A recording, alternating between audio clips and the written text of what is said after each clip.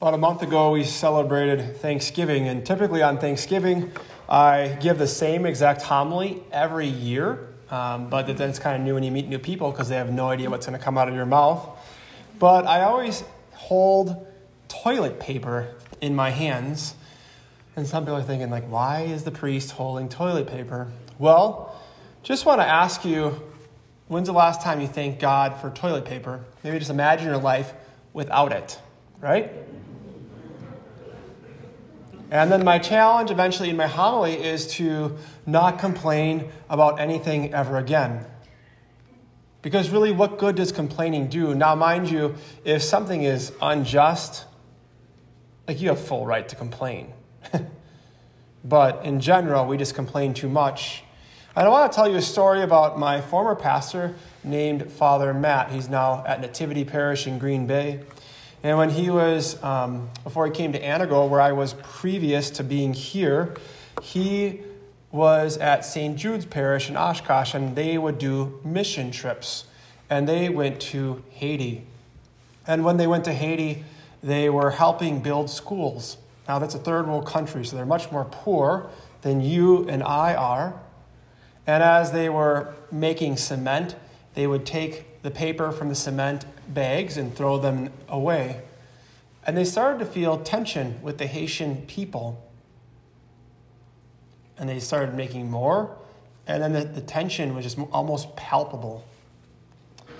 And then they went to go throw all the paper from the cement bags away. And the Haitian people ran for it. And my pastor, now Father Matt, at the time, and him and the people are like, what in the world is going on? And one of the Haitian people said, that's their toilet paper. How often do you and I take things for granted? It becomes so easy to complain.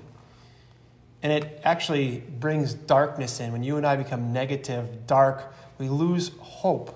And we read in Romans 5:5 that hope never disappoints. That is actually the last reading we had before COVID went crazy on us, right? And this past 3 months, in my first 3 months as a chaplain at the University of Oshkosh, I've had to deal with a lot of poop, literally. When they built the building there in 2008, the plumber must have been lazy that particular day, but the pipes that lead to the main sewage line have too many elbows or necks in them, so to speak. And this year, we had to call Roto-Rooter 7 times. We literally have a porta potty in the backside of almost a brand new building. And I just kind of bring that up because, first of all, poop gets your attention.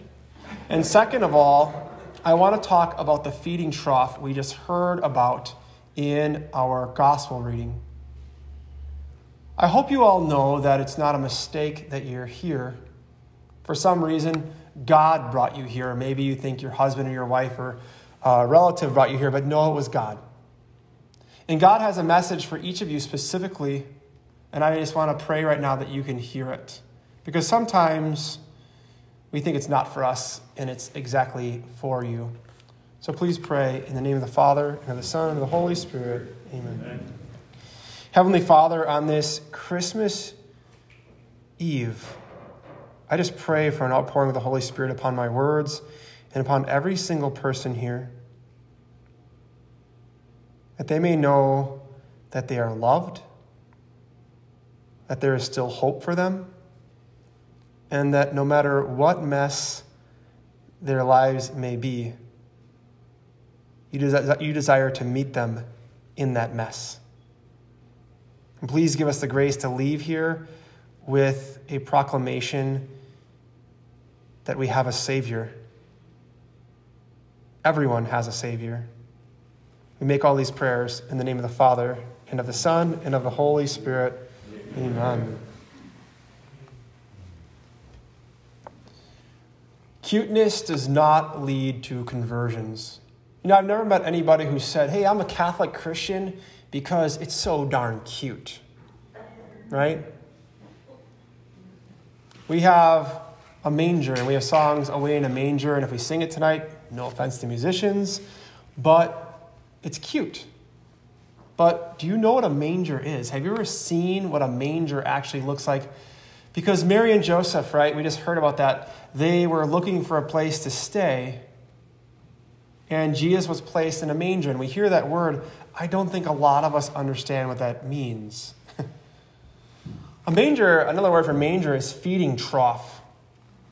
For horses, for cows, for lambs, right? And you have to imagine they're eating out of this feeding trough, so like the food's going in and out. Like horses have giant teeth, right? It's gross. Spittle all over the place. And for some reason, we think this is cute. Jesus comes into this insane mess. He's placed there by Mary and Joseph because it's his plan to say that no matter how screwed up or poopy your life might be, he wants in. I think a lot of us miss that. We think that we have to be perfect to approach the person of Jesus Christ, but literally the Word of God does not say that. And some of us feel like we are unworthy. We believe in a lie that we're unworthy. And sometimes because no fault of our own. Some things have been so god-awful rotten that have been done to us where we really believe that things are fine afterwards. Some of us have had just god-awful, horrible things done to us, or even we have done awful things to others, and people say, "How are you?" And we say, "I'm fine." And some of you know exactly what I'm talking about because you've experienced it. And with what's happened to you, how could anything be fine? And Jesus wants to meet you in your mess. He wants to meet you in the darkness, the crap, whatever word you want to use for it. He wants to meet you there. And he wants to bring you, I think the gift that a lot of us need is he wants to bring you hope. He wants to bring you hope, and he wants to redeem you to let you know that you actually are worth it. That whatever somebody did to you or you did to somebody else can be forgiven and redeemed. So you don't have to carry that weight around anymore. And you can pick him up out of that mess and move forward. Because without Jesus, our lives are just poop. Right? And if you know what I'm talking about, if you've encountered the person of Jesus, he transforms everything. And there's nothing in your life and nothing in my life or Deacon's life or anybody around the world that is unredeemable.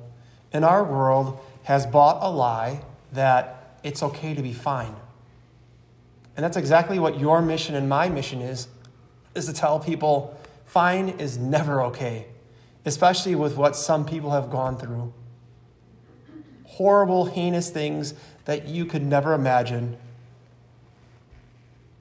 And people say, I'm fine.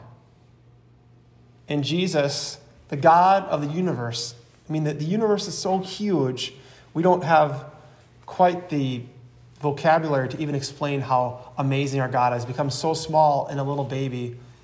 And sometimes we say, I can't approach God because I'm worthless, I'm damaged goods. And what's more approachable than a child?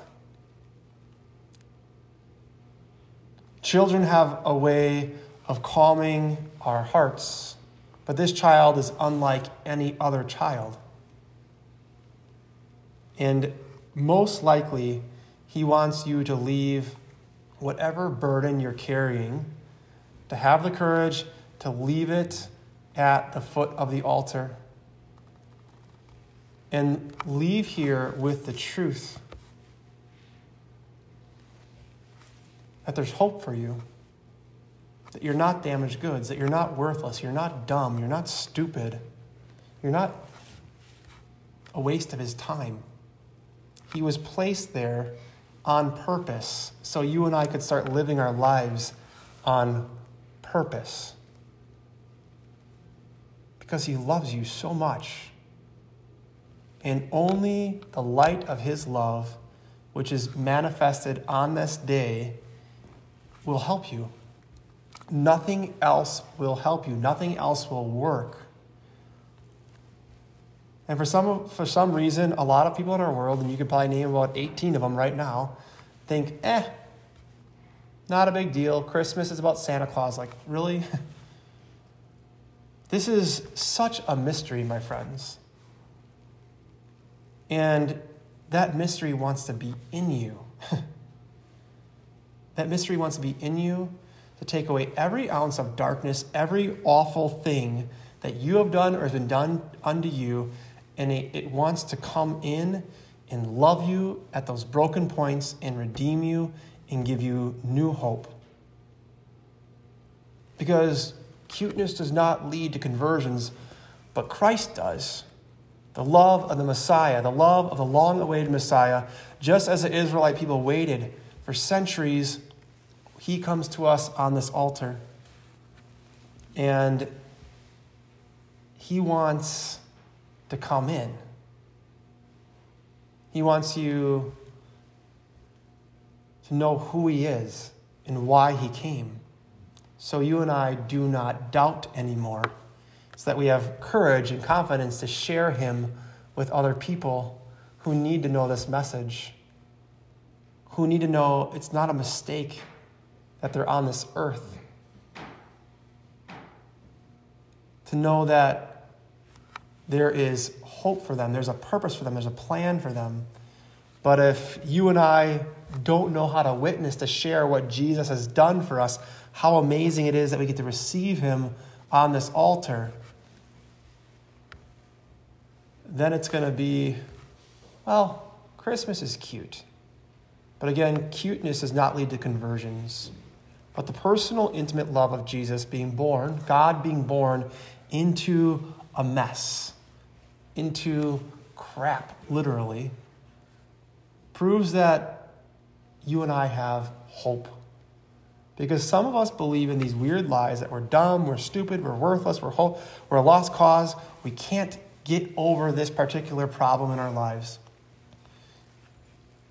And that's not the Christian message. The Christian message is that God came to shine light into all darkness so you may know the truth that you are loved. You may know the truth that if you have Christ, you have everything you need. And then it's so good that you have to share it with others. And even when it's 3 months of just crap in the pipes, right? You wouldn't have it any other way because you know the Lord is with you. And he'll never leave you, because that's what we pray, Emmanuel, right? God is with us. And he doesn't want you just to know it in your mind, but he wants you to know it in your heart. But what he needs is permission. And trust me, I know all about asking for permission. I have been begging the Diocese of Green Bay for permission to get this work done so we can actually use our toilets, right? And on December 3rd, we got permission. So on January 4th, they're going to start construction. And I think it's not a mistake that the Lord is starting construction like literally where I'm at. But most likely he might want to do a little construction with you to tear away all the lies, all the darkness, all the doubts, all the just junk, so that you and I can start walking in the light with hope, with truth. But again, he needs permission. And if you give him permission to come in, it's not going to be an easy walk, because the devil doesn't want you to know that you're loved. The devil doesn't want you to know that God became man specifically for you, and that you are so loved. You are a child of God. You are a beloved son or daughter. He doesn't want you to know that he is truly present on this altar. But once you know, it's just so hard to complain, because you know the Lord can redeem anything. And he can and he will if you give him permission. But you got to ask him to come in. As everyone was telling Mary and Joseph, No room for you, no room for you. And he's placed into a manger, a feeding trough, literally, full of, you know what? He wants you to open up. And it doesn't matter what your past is. It doesn't matter what you've been through. He just wants in to meet you where you're at, to help you know it's not a mistake that you're here. So then when we say joy to the world, it's not just a song, it's a way of life. And I just want to be real with you as I close my homily. How much more darkness can we see covering people? Seeing suicide rates go up, seeing alcoholism rates go up, seeing drug addictions go up. You and I have a mission. And people need to know this message so that we can live on mission, we can live on purpose, and be much more grateful. Because if people in Haiti are just dying for a piece of paper, imagine how they would live if they came here and all the things that you and I take for granted. So maybe I should just keep the challenge going that you and I should not complain so much. Unless something has been awful to us, we need to bring that to the light and find hope again. Because our world sure needs it. So no matter where you're at or what darkness may be in your life, all you have to do is say, Jesus, come in. I give you permission.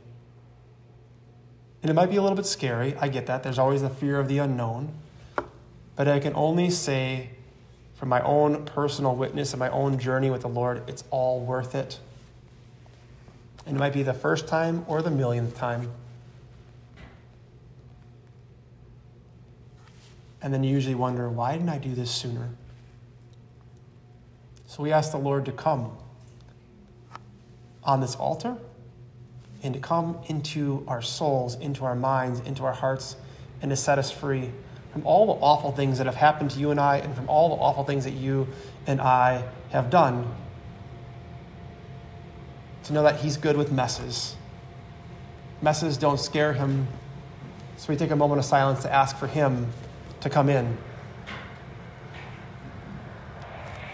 Merry Christmas. God is with us. We have a Savior.